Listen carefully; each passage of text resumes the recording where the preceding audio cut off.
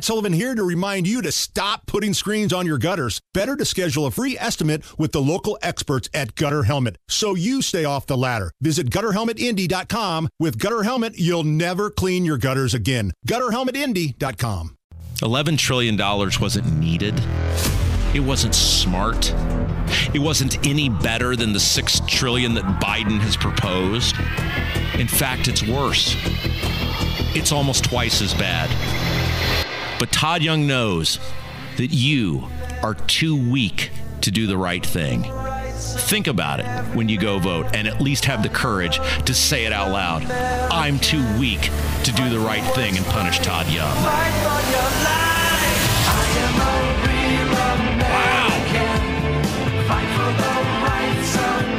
Kevin, that was great. That was awesome. Yeah, I had to pay a little homage to that rant you did last week. So Kevin sent me a text last night. It's like, I prepared something special for you today. And that was it. That was fabulous. That was you. I think we'll do that every time going forward. By the way, I'm declaring two announcements. I think, one, every time we do a segment on Todd Young going forward, that'll be our intro. And two, after today, assuming he does indeed win re-election, he will no longer be referenced by his name. He will simply be Senator Spendingburg. Spendingburg. Yes. You shortened it from Duke of Spendingburg just to Spendingburg. Right, yeah, it's just too much to type out. So I think going forward, he will just be referred to as Spendingburg. Sounds good to me. You're listening to Kendall and Casey on 93 WIBC. It is 9:51. And let's talk about what you think is going to happen today when all of the votes are counted. This is so wild because I feel very confident in one of the big statewide races, and I have no idea in the other. And when I say I have no idea in the other, which is the Secretary of State, I think what will happen in central Indiana will not be the same as the rest of the state. Yeah. And I have no idea whether how awful Diego Morales is being covered in Fort Wayne.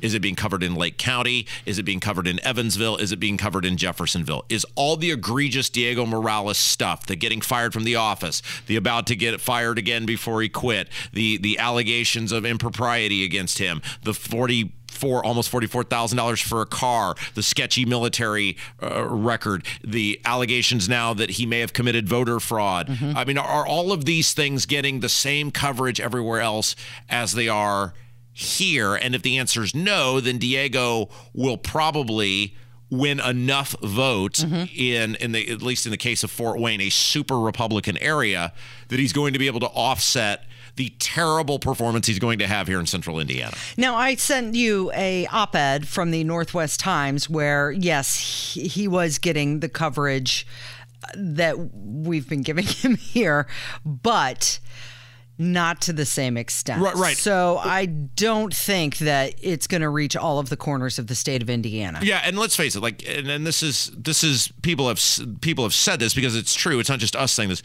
We move the needle in terms of how conservative or liberty-minded people vote. The Indy Star does not move the needle on how conservative or liberty-minded people vote. So Indy Star running stuff doesn't change most people's minds because they're not reading it. They already have an opinion on the Star. We look at some of those stories and we vet through them and say, this is interesting. Let's talk about this. There's a lot of stuff they've run or talked about on Diego or Todd Rokita or Todd Young or whatever. We don't run whatever. And Rainwater said this. Rainwater said in 2020, this radio station, being honest and fair broker of Eric Holcomb and his egregious job, won him about 150,000 votes.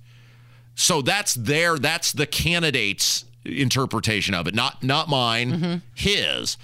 And so I think we have definitely moved the needle in terms of people being aware. We've seen the emails, we see the tweets. Our audience is fully aware of what a colossal disaster Diego Morales is, and they recognize, unlike the U.S. Senate race, there's not a fear of, oh my gosh, the Democrats are going to seize the U.S. Senate and ruin my life. They recognize the Secretary of State is an administrator, nothing more, of the will of the Indiana General Assembly. And so as such, you don't have as much to fear because maybe Republicans will actually behave like Republicans if in some sense, some way, Destiny Wells gets into that office. Okay, so What do you think is going to happen, Rob Kendall? Well, now we're in the profession of keeping people listening, and I really don't want to have to rush through this. And because we played Kevin's very fabulous introduction that took up a little more time than I anticipated, and I wanted to set it up. What you want to get into it when we come back? I want to make the predictions. The predictions? When we come back of what's going to happen in the two big statewide races, because I think two markedly different things are going to happen in those statewide races. And I don't think you and I are agreeing 100%. Oh, great. Yeah. We're playing the feud. Yes. All right, that's on the way from 93 WIBC. Good morning.